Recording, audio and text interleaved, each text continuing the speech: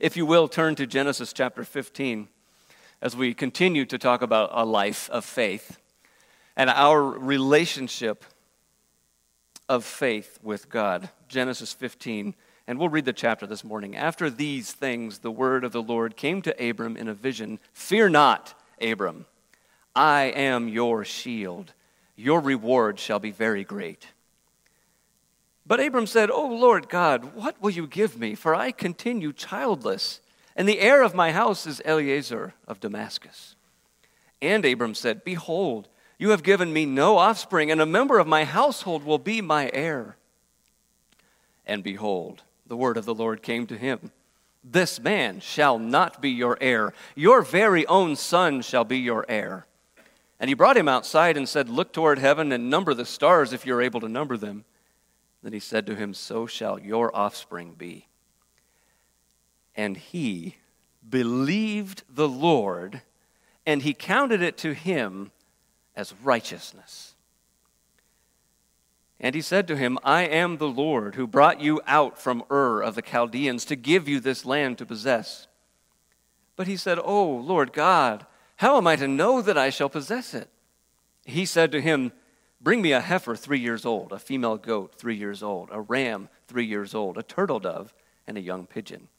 And he brought him all these, cut them in half, and laid each half over against the other, but he did not cut the birds in half. And when the birds of prey came down on the carcasses, Abram drove them away. As the sun was going down, a deep sleep fell on Abram. And behold, dreadful and great darkness fell upon him. Then the Lord said to Abram, Know for certain that your offspring will be sojourners in a land that is not theirs, and will be servants there. And they will be afflicted for 400 years. But I will bring judgment on the nation that they serve, and afterward they shall come out with great possessions. As for you, you shall go to your fathers in peace. You shall be buried in a good old age. And they shall come back here in the 4th generation, for the iniquity of the Amorites is not yet complete. And when the sun had gone down and it was dark, behold, a smoking firepot and a flaming torch passed between these pieces. On that day, the Lord made a covenant with Abram, saying, To your offspring I give this land, from the river of Egypt to the great river, the river Euphrates, the land of the Kenites, the Kenizzites, the Cadmonites, the Hittites, the Perizzites, the Rephaim, the Amorites, the Canaanites, the Girgashites, and the Jebusites. Father, we praise you, God, for your word. We thank you, God, because we are here to hear what you would say to us. God, we're at the mercy of your Holy Spirit working through your word. Lord, we want to hear from you. God, we pray that you would speak clearly through your instrument, God, and that we would be encouraged and challenged, convicted and joyful. In Jesus' name. Well, as we said, we are continuing this study of our faith life, our life of faith with God. And I really want to just jump in here because there's so much in these verses. There's so much here about our relationship with God. There are 2 parts, as you see in your notes there. And the first part that we want to cover is our faith in communion with God. The 2 parts of this passage will break up between, not evenly, verses 1 through 6, and then 7 through the rest of the chapter 21. But this first part deals with faith in communion with God. He starts out this section by saying, after these things. After what things? Well, after what we covered in chapter 14. Abram at this point may be wondering, why did I do any of that stuff in chapter 14? Now, it wasn't called chapter 14 at the time. It was just called his life. But he's probably wondering, why did I go to all that trouble? What did I get out of that? What has happened after facing those 4 kings? Really what's happened right now is that Abram now probably has a target on his back from those 4 kings.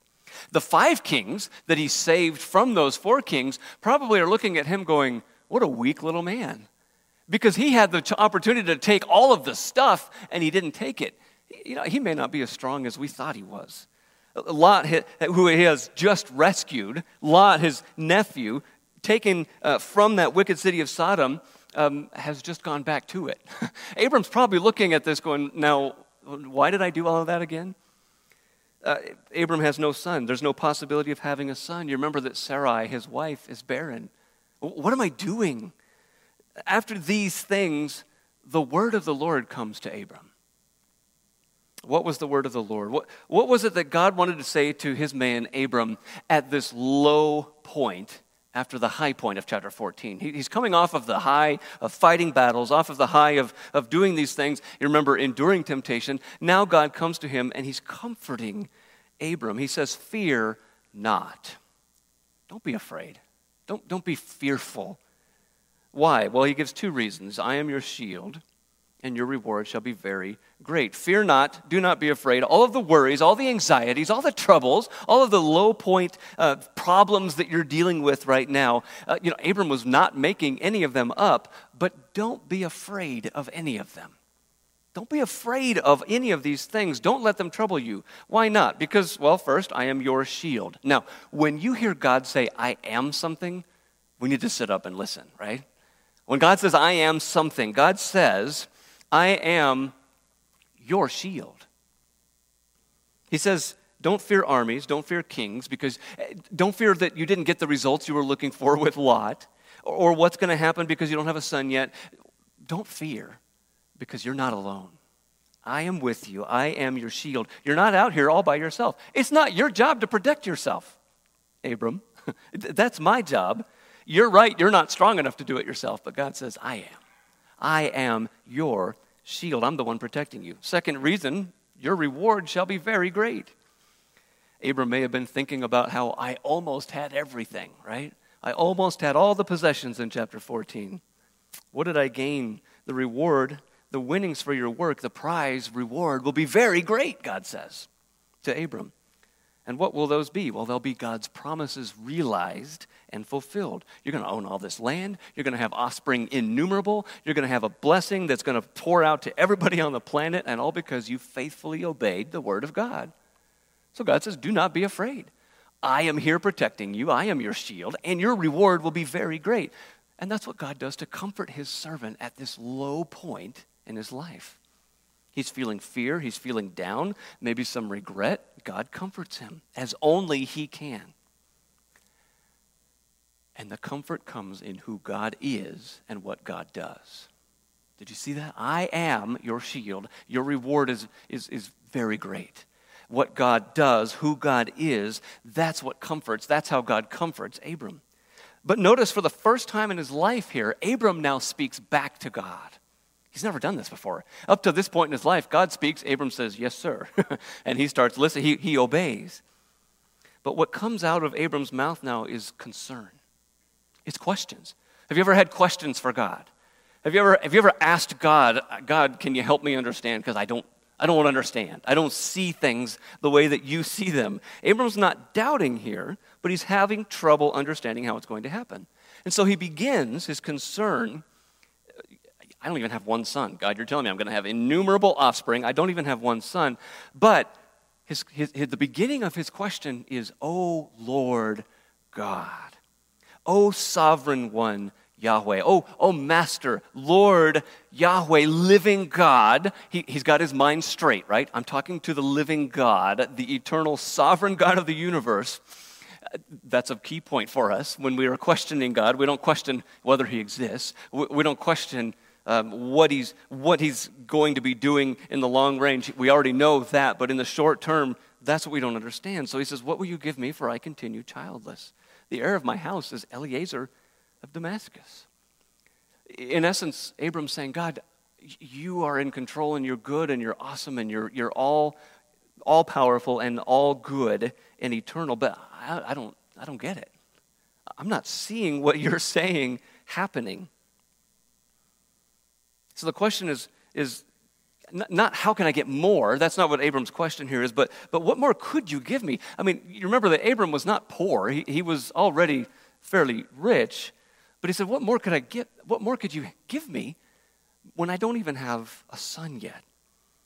My chief servant at this point is going to inherit everything. Laws at the time permitted that if a couple was childless, they could adopt a servant, and the servant could inherit everything. And if they ever did later on have their own child, they could disinherit the servant, and the child could take back over everything that was going to happen. So that may have been what Abram was thinking here.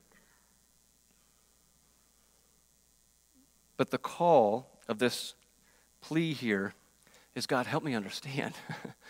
Help me understand. Verse 3, Abram says, he says it twice, and it's not translated the second time, but he says, behold. The word means look. He's saying, God, look at it the way I'm looking at things here. Look what I see.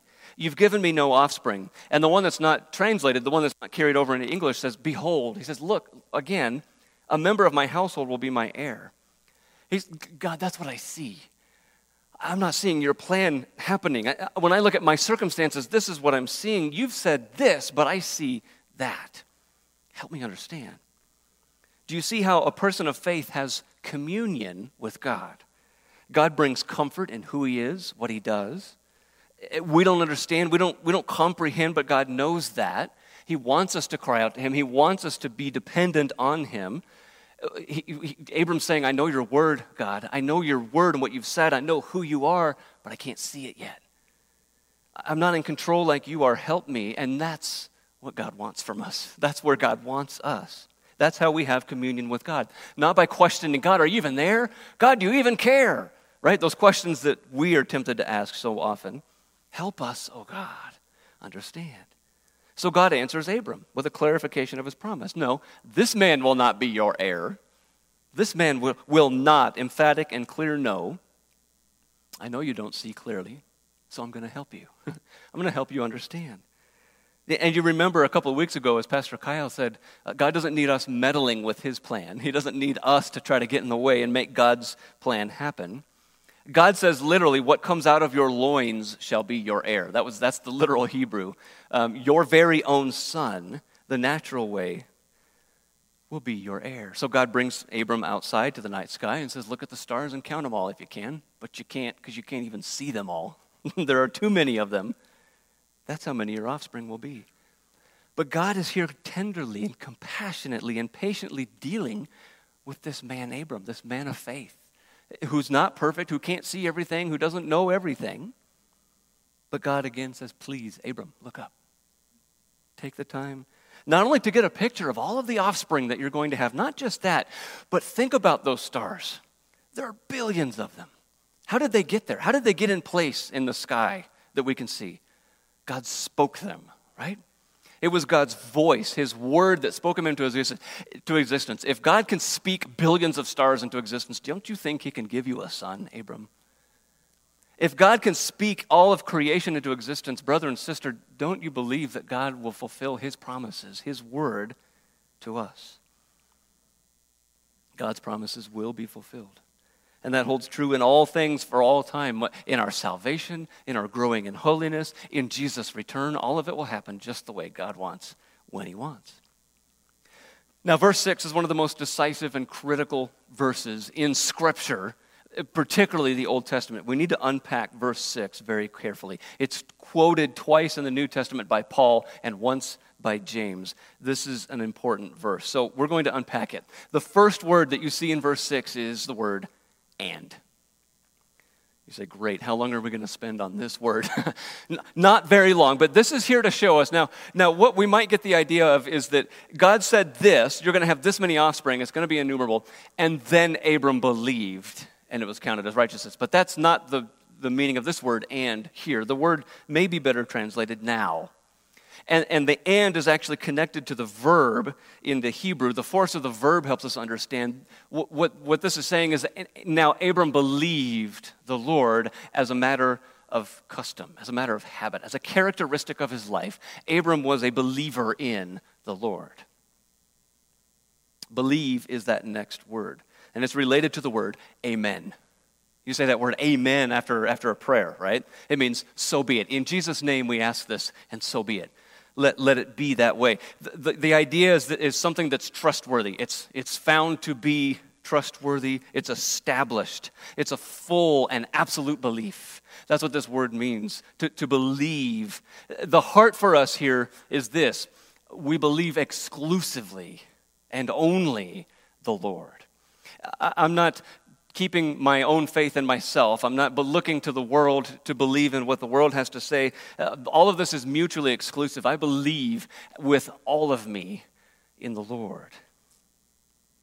It's replacing myself with God's word. It's replacing the world's wisdom with God's word. That's what to believe really means. And that's what Abram did. That's what we've got to be doing as well. The form is important. Abram believed permanently.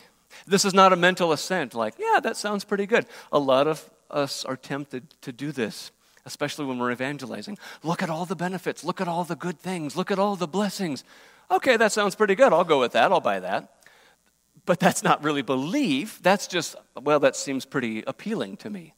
Belief, again, is being consumed and just taken by this Lord so that you belong to him and nothing else. The evidence of his life, acting on the promises of God, even when he couldn't see them happening, was evidence that that's how Abram believed. He lived this faith. The next word, we're going to skip counted for now. We're going to go to righteousness.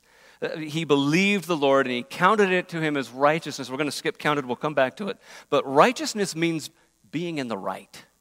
It means innocence. Here's what it really means, and this is going to just blow our minds. This word righteousness means meeting the standard of God. Now, what's the standard of God? Is it like be a good person at least 50% of the time? God's standard is perfect holiness. God's standard is absolute perfection. You've never done or said or even thought anything wrong at all. This is righteousness, being right before God. Now, ever since Genesis 3, no human being, no person has ever been right before God. No person can do that. All of us are sinners. We've all sinned and fallen short of the glory of God. No person can do this. No person can be righteous before God. Look at Abram. I mean, look what he did in Egypt. He made a total mess of his marriage. He made a mess with his relationship with Pharaoh. He's going to repeat the same mistake later in a few chapters from now. He's going to make another mistake in his marriage when Sarai gives him her maidservant, right? How can this man, or how can any man or woman ever be righteous before God? How can anybody measure up to his perfect, holy standard?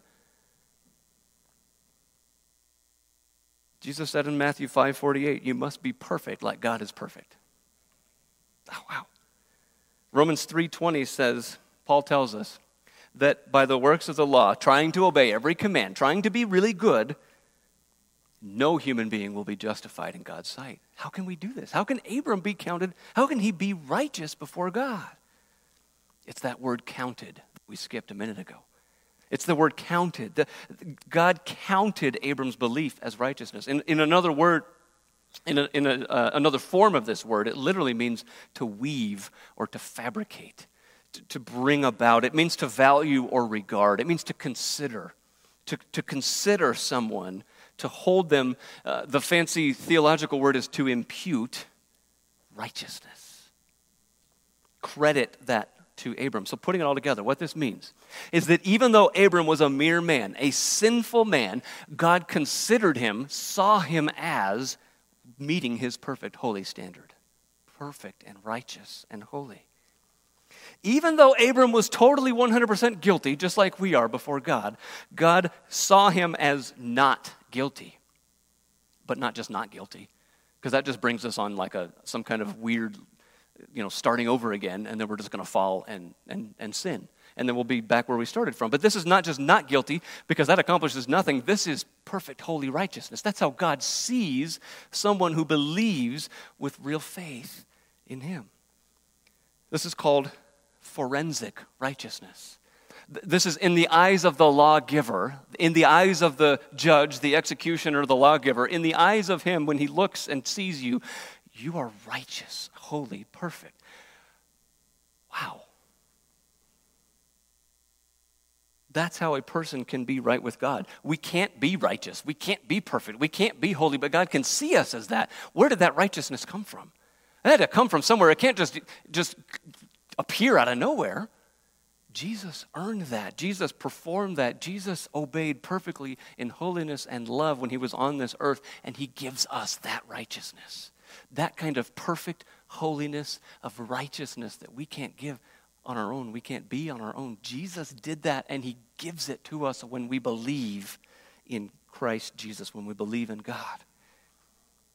Amen. That's how any of us can stand before God and be accepted by him. And it comes to us through faith. by believing as Abram believed. Now, we say that that comes from God, not from ourselves.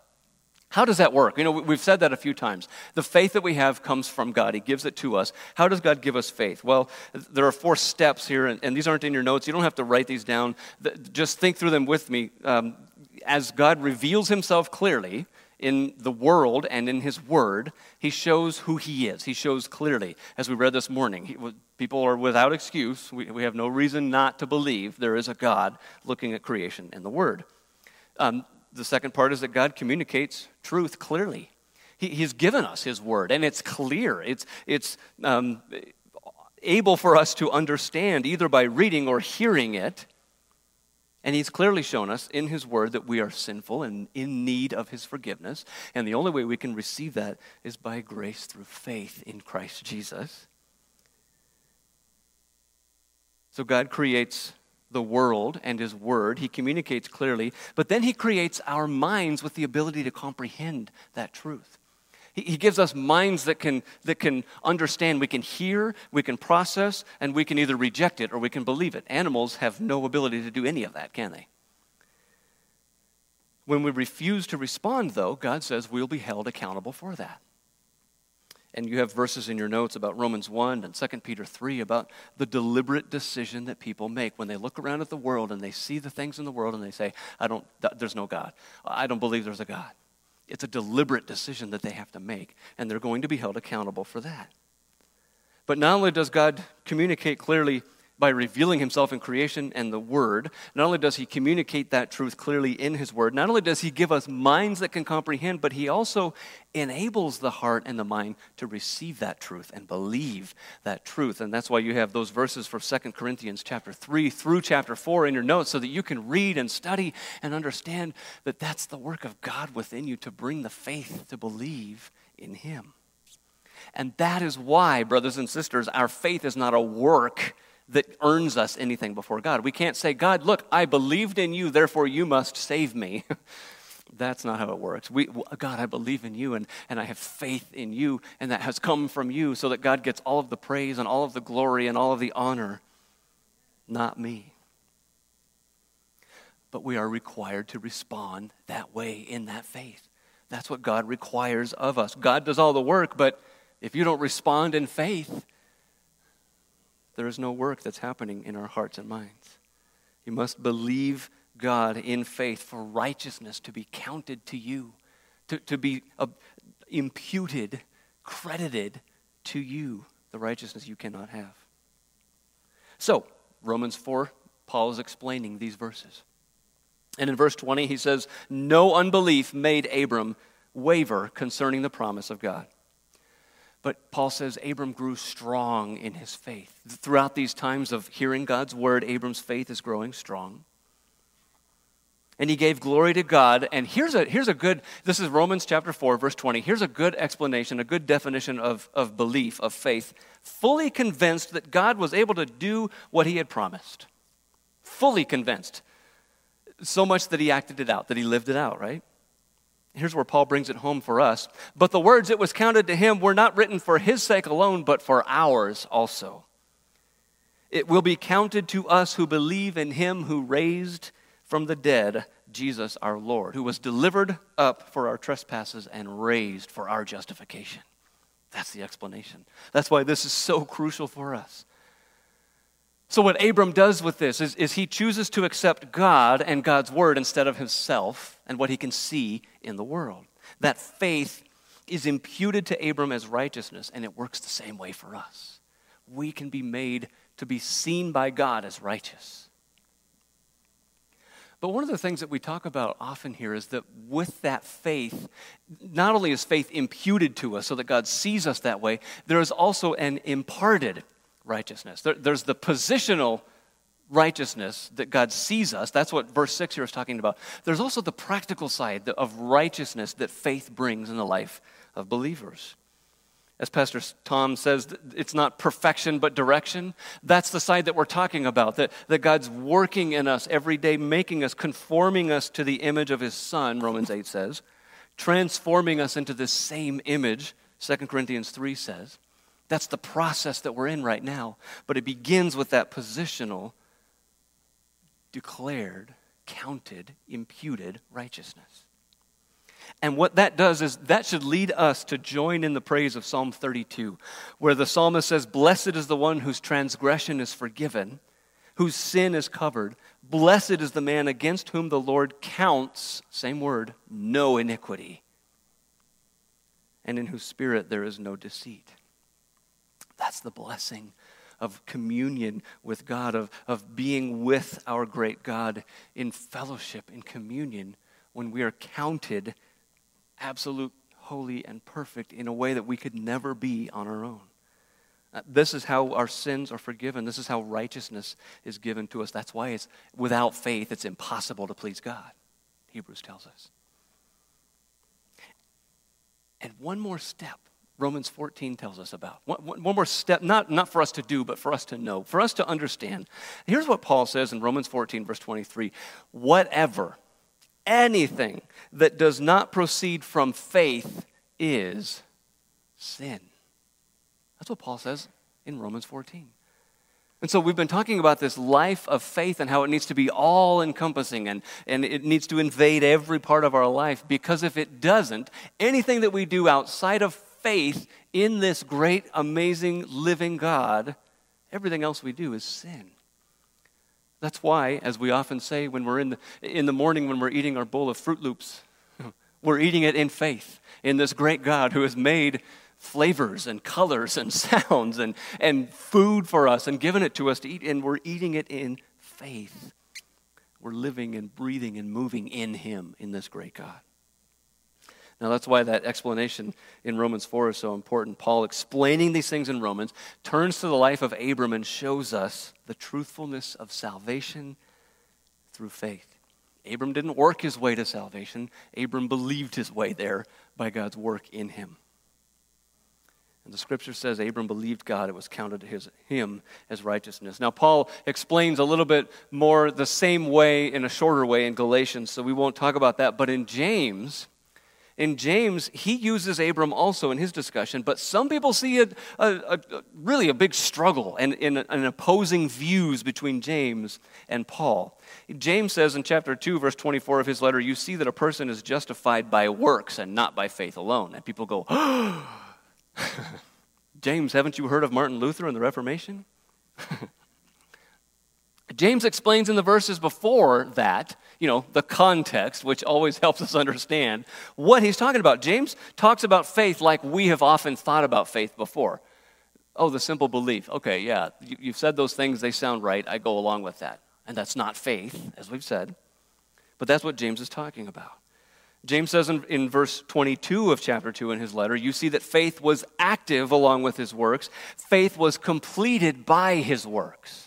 So faith was made real, it was made evident, it was manifest by his works. Again, as we've said, faith brings that imputed righteousness where God sees us this way, but it also brings that imparted righteousness where we start to act it out, where we start to live it out. That's what James is talking about. The imputed, the counted was what Paul was talking about. But all of it comes as we are in communion with God. None of it comes from us or is enabled by us. This is God's work within us. So some key points for us in our notes. Just some key takeaways from verses 1 through 6. The first one is that comfort comes to us in who God is and what God does. You remember as we looked at these, God comes to Abram and says, "Here's who I am, here's what I will do." That's where your comfort is to be found. Sometimes we try to comfort one another when we come across someone who's down. And so often we try to boost their ego, right? "Oh, don't worry about it. You're so great.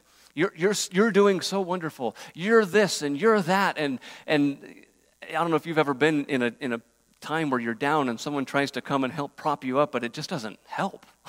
It doesn't help because I know my heart, I know my mind, I see what's happening inside, and you can't convince me that I'm so great. You're not going to be able to convince me that I'm so wonderful, but you can show me who God is and how great He is. How many wonderful things He does. That's how God comforts Abram. That's how we can comfort one another. But that's how it comes to us. Next, faith works and moves in accordance with God's plan. In accordance with God's plan. Faith doesn't sit and do nothing, but faith doesn't go out there and just start doing whatever and anything and everything, right? Faith moves and it works but it's according to God's plan, what God wants, even when we don't see his plan coming together. The next one, bring God your questions. Bring God your questions. Don't be afraid to ask God. God knows everything, okay? You can test him on that. God knows everything. Rather than trying to find the answers within yourself, rather than trying to find the answers in this world, come to God. Come to the Lord and bring him your questions. Don't question whether he exists. Don't question whether he cares. Don't try to put God on trial and say, are you really good? Are you really powerful? Understand and accept that, but then bring him your questions about why you can't understand and why you can't see. Finally, God's word fulfilled is true joy. God's word fulfilled, that's where we find real, true joy. Not in getting what I want. That brings me some happiness.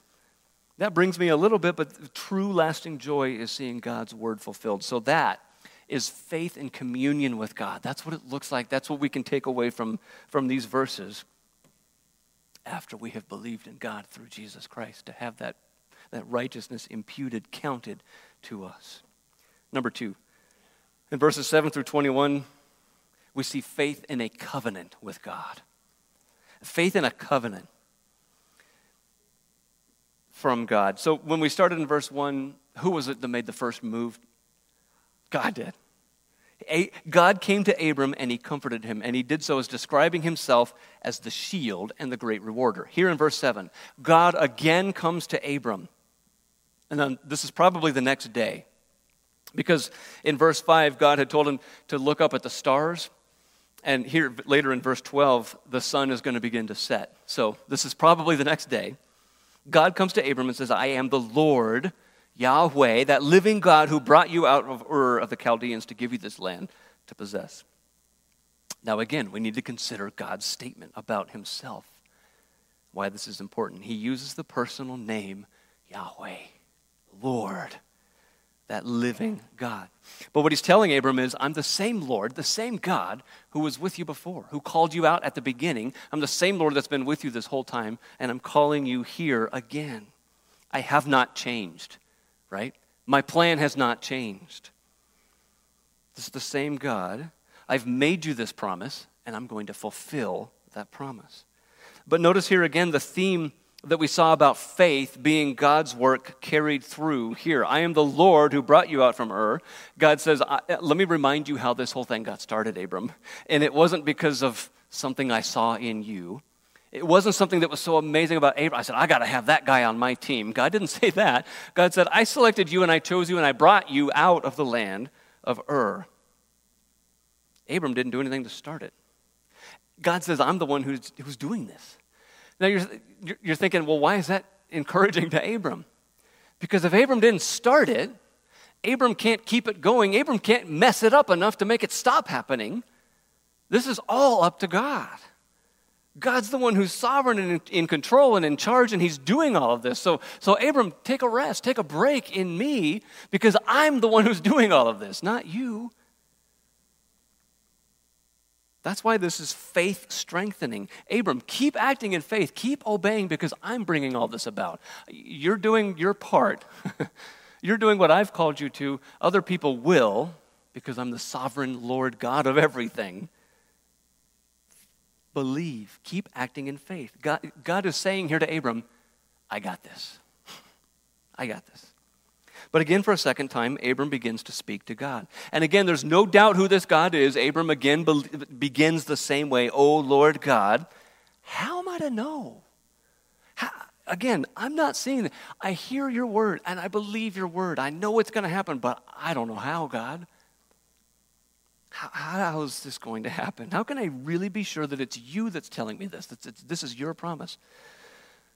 Because so often when God sets us out on mission in our life of faith, he doesn't tell us what the end is going to be. He doesn't tell us what the middle is going to be. He tells us what the end is going to be, but he doesn't tell us what it's going to look like in between now and then. We don't get to see immediate results so often in our life. But our faith is not dependent on seeing those results. Our faith is not dependent on what we're able to do and what we see happening. Our faith is in this Lord who's made these promises.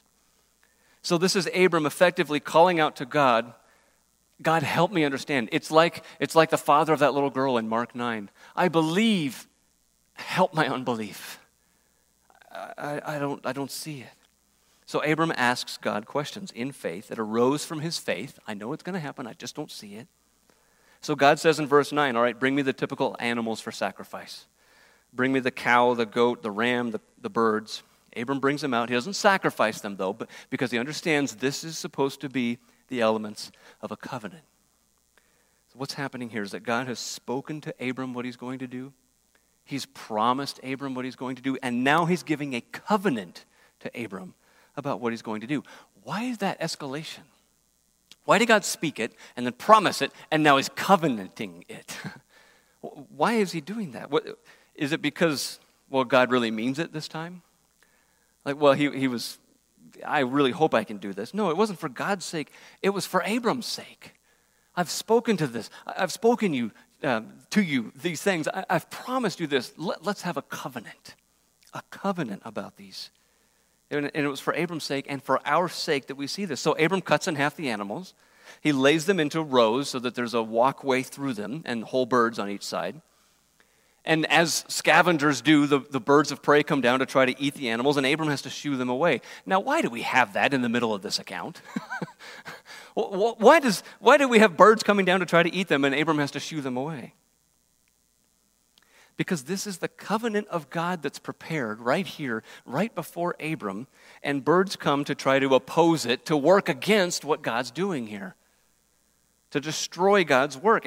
And if somebody can't come along and stop God's work, they can try to stop you from believing God's work or acting out God's work. And that's the picture that we have. Later on, it's not going to be birds, it's going to be the whole army of Egypt and Pharaoh. Later on, it's going to be the nations that are listed at the end here of chapter 15. It will be men and women in our lives working against, trying to tear down our faith, trying to tear down God's promises, his covenants, his word, taking them out of our mind, replacing it with worldly wisdom. All of those things, what will you do, brother and sister, when those things happen? Will you keep those things out? Will you shoo those ideas and the empty philosophy of man, will you shoo it out of your mind? Will you put your armor on and keep safe God's promises? Or will you let the birds just come and take away what God has said? That's why we have this picture here with God's covenant happening and Abram protecting it, shooing the birds away. So everything is now ready, and the covenant of God happens in two parts, a pronouncement and a procession. But before we look at them, look at verse 12. As the sun was going down, a deep sleep fell on Abram. A dreadful and great darkness fell upon him. Now, God's presence is coming into this place, so there's the fear, there's the terror, the dread. It's more than just a little bit of respect that God deserves. It is a fearful thing to fall into the hands of the living God, Hebrews tells us, okay? God is almighty and all-powerful. But this sleep happens here to Abram. Now, in a covenant, as you cut those animals in half and you walk between them, what you're saying is, I'm going to fulfill my part of the covenant, and if I don't, cut me in half like these animals are cut in half. That's what cutting a covenant is. Okay, in the time of Jeremiah, the people had cut a covenant with God, and they said, we're going to be faithful to you, and they weren't. So God tells them in Jeremiah 34, the men who transgressed my covenant and did not keep the terms of the covenant that they made before me, I will make them like the calf that they cut in two and passed between its parts. That's what you're saying in a covenant. Cut me in half if I don't fulfill my part of this covenant. But in this covenant, the terms are pronounced by God only. Abram is actually restrained from speaking by falling asleep. He's put into a deep sleep. He can't talk. Now, he's awake enough to see and to witness and watch what's happening, but he's not allowed to speak. And he's not allowed to go between the elements. He can't walk between there because he's on his back. He's unable to talk, unable to walk, and be part of the terms of this covenant. This is called a unilateral covenant. There's one party involved here who says, I'm going to take every term and condition and I'm going to promise, I'm going to covenant that this will happen. And if not, may I be cut in two. Can God ever be cut in two? No, he's the living, powerful God. There's nothing that can come against God. God is doing this as the superior one to the inferior one, saying, I'm going to do all of this. Abram says, how can I be sure this is going to happen? God says, again, I got this. The pronouncement in verses 13 to 16 and 18 through 20, it's the prophecy as well as promises to be fulfilled. These are the terms of the covenant, okay? The prophecy says, knowing you will know. You need to know this for absolute certainty. Your offspring's going to go into a land for 400 years. They're going to be enslaved there and persecuted there. I'm going to judge that land, bring the people back out. They're going to come right back here. So at this point, all of that's a long way out, right?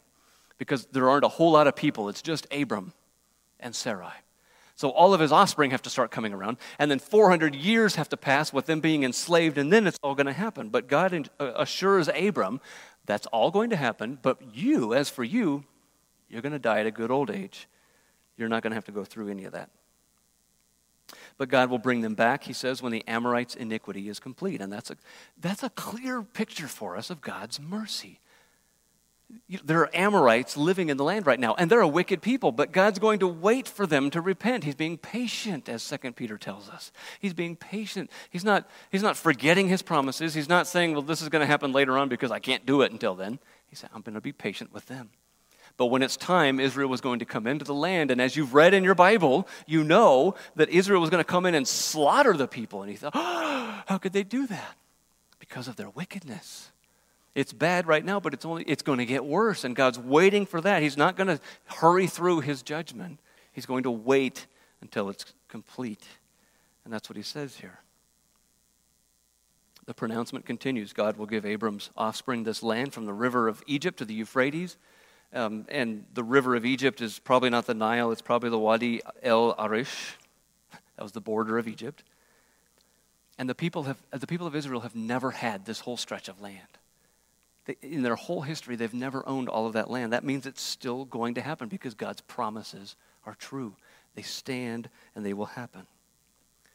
Okay, so the prophecy that God gives is that the people of Israel are going to go down to Egypt and stay there for 400 years. And they're going to be enslaved there by Egypt. Now, think about that with me for just a minute. Normally, we're okay with this idea because we say, well, they were down in Egypt and they were enslaved, but 400 years later, God delivered them and he brought them out, and great was his deliverance. And that's true. That's absolutely true.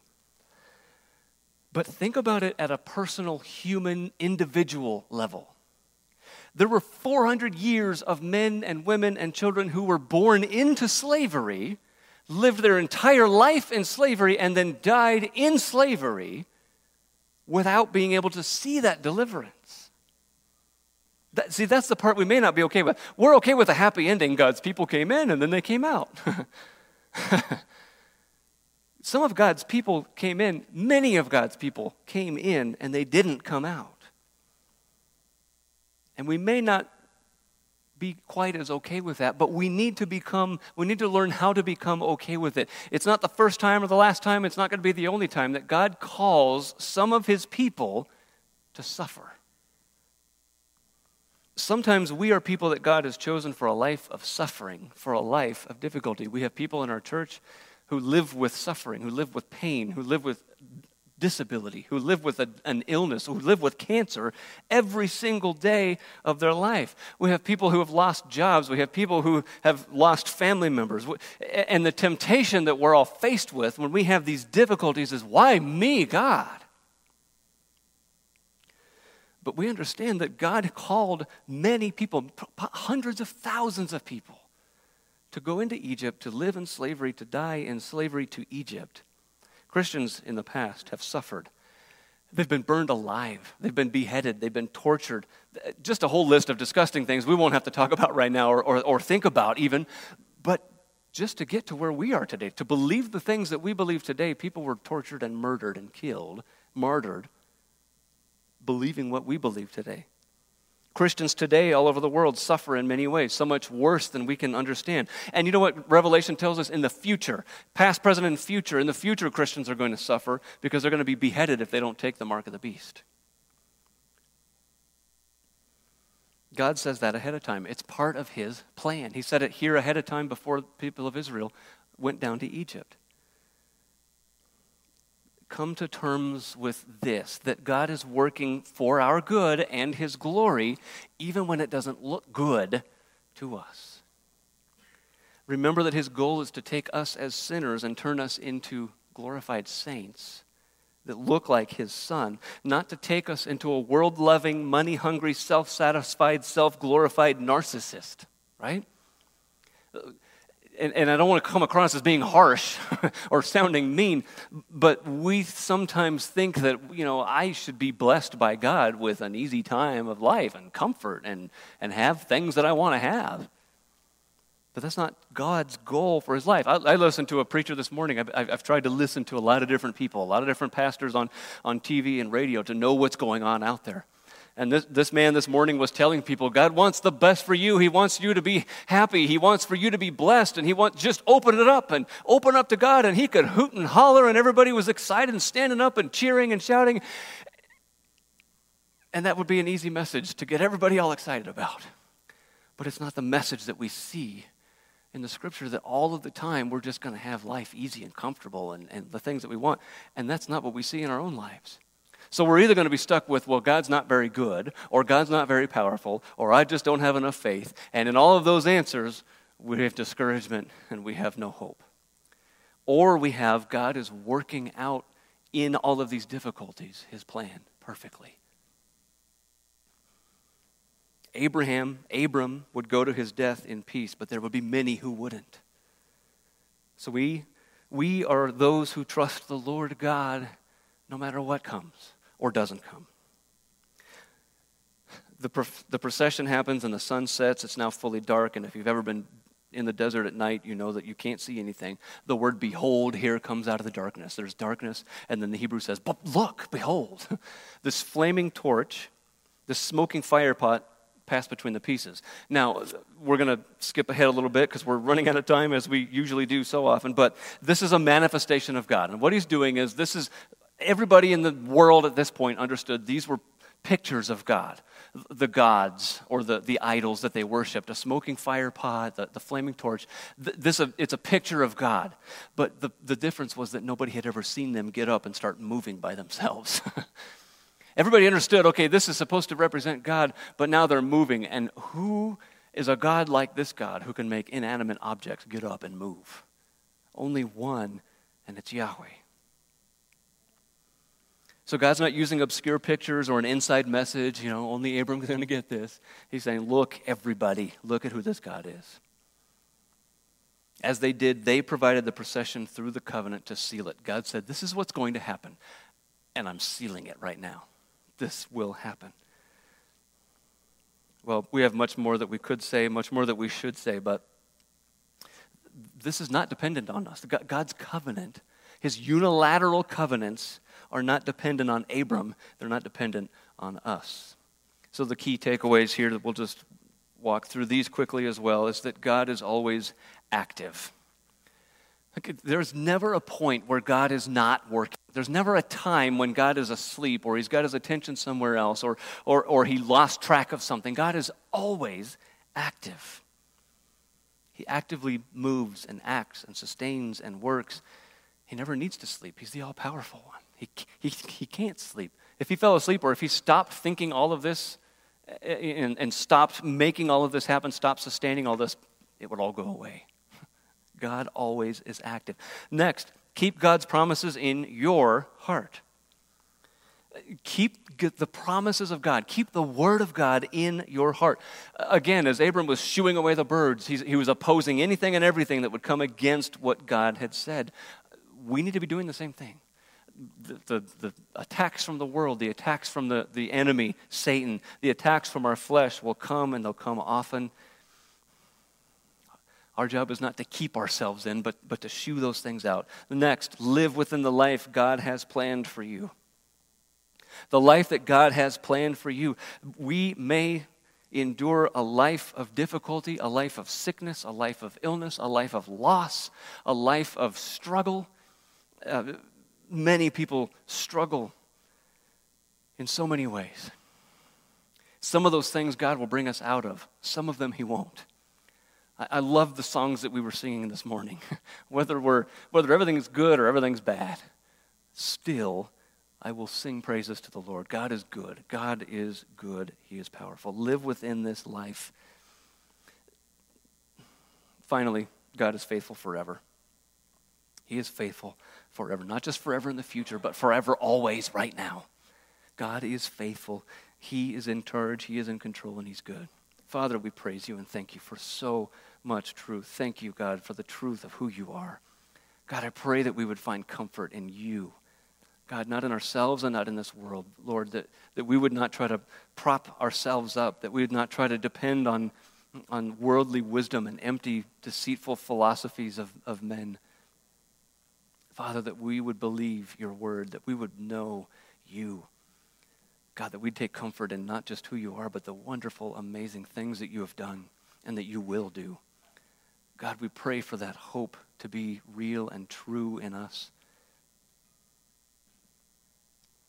God, we thank you that you have been so faithful. We thank you that you will be faithful. You are always faithful. God, make us more faithful, that people can see us, just regular people, that they can see good works happening, good things that we're doing that are impossible for us to do, that only come because of your work in us. Father, we pray that you would be glorified, that you would be exalted and praised, that we would live lives of worship, and that people would see that, as Pastor Tom was praying, that they would talk to us and ask us, and that we would be ready to share the reason for the hope that we have. We praise you for Jesus. In his name, amen.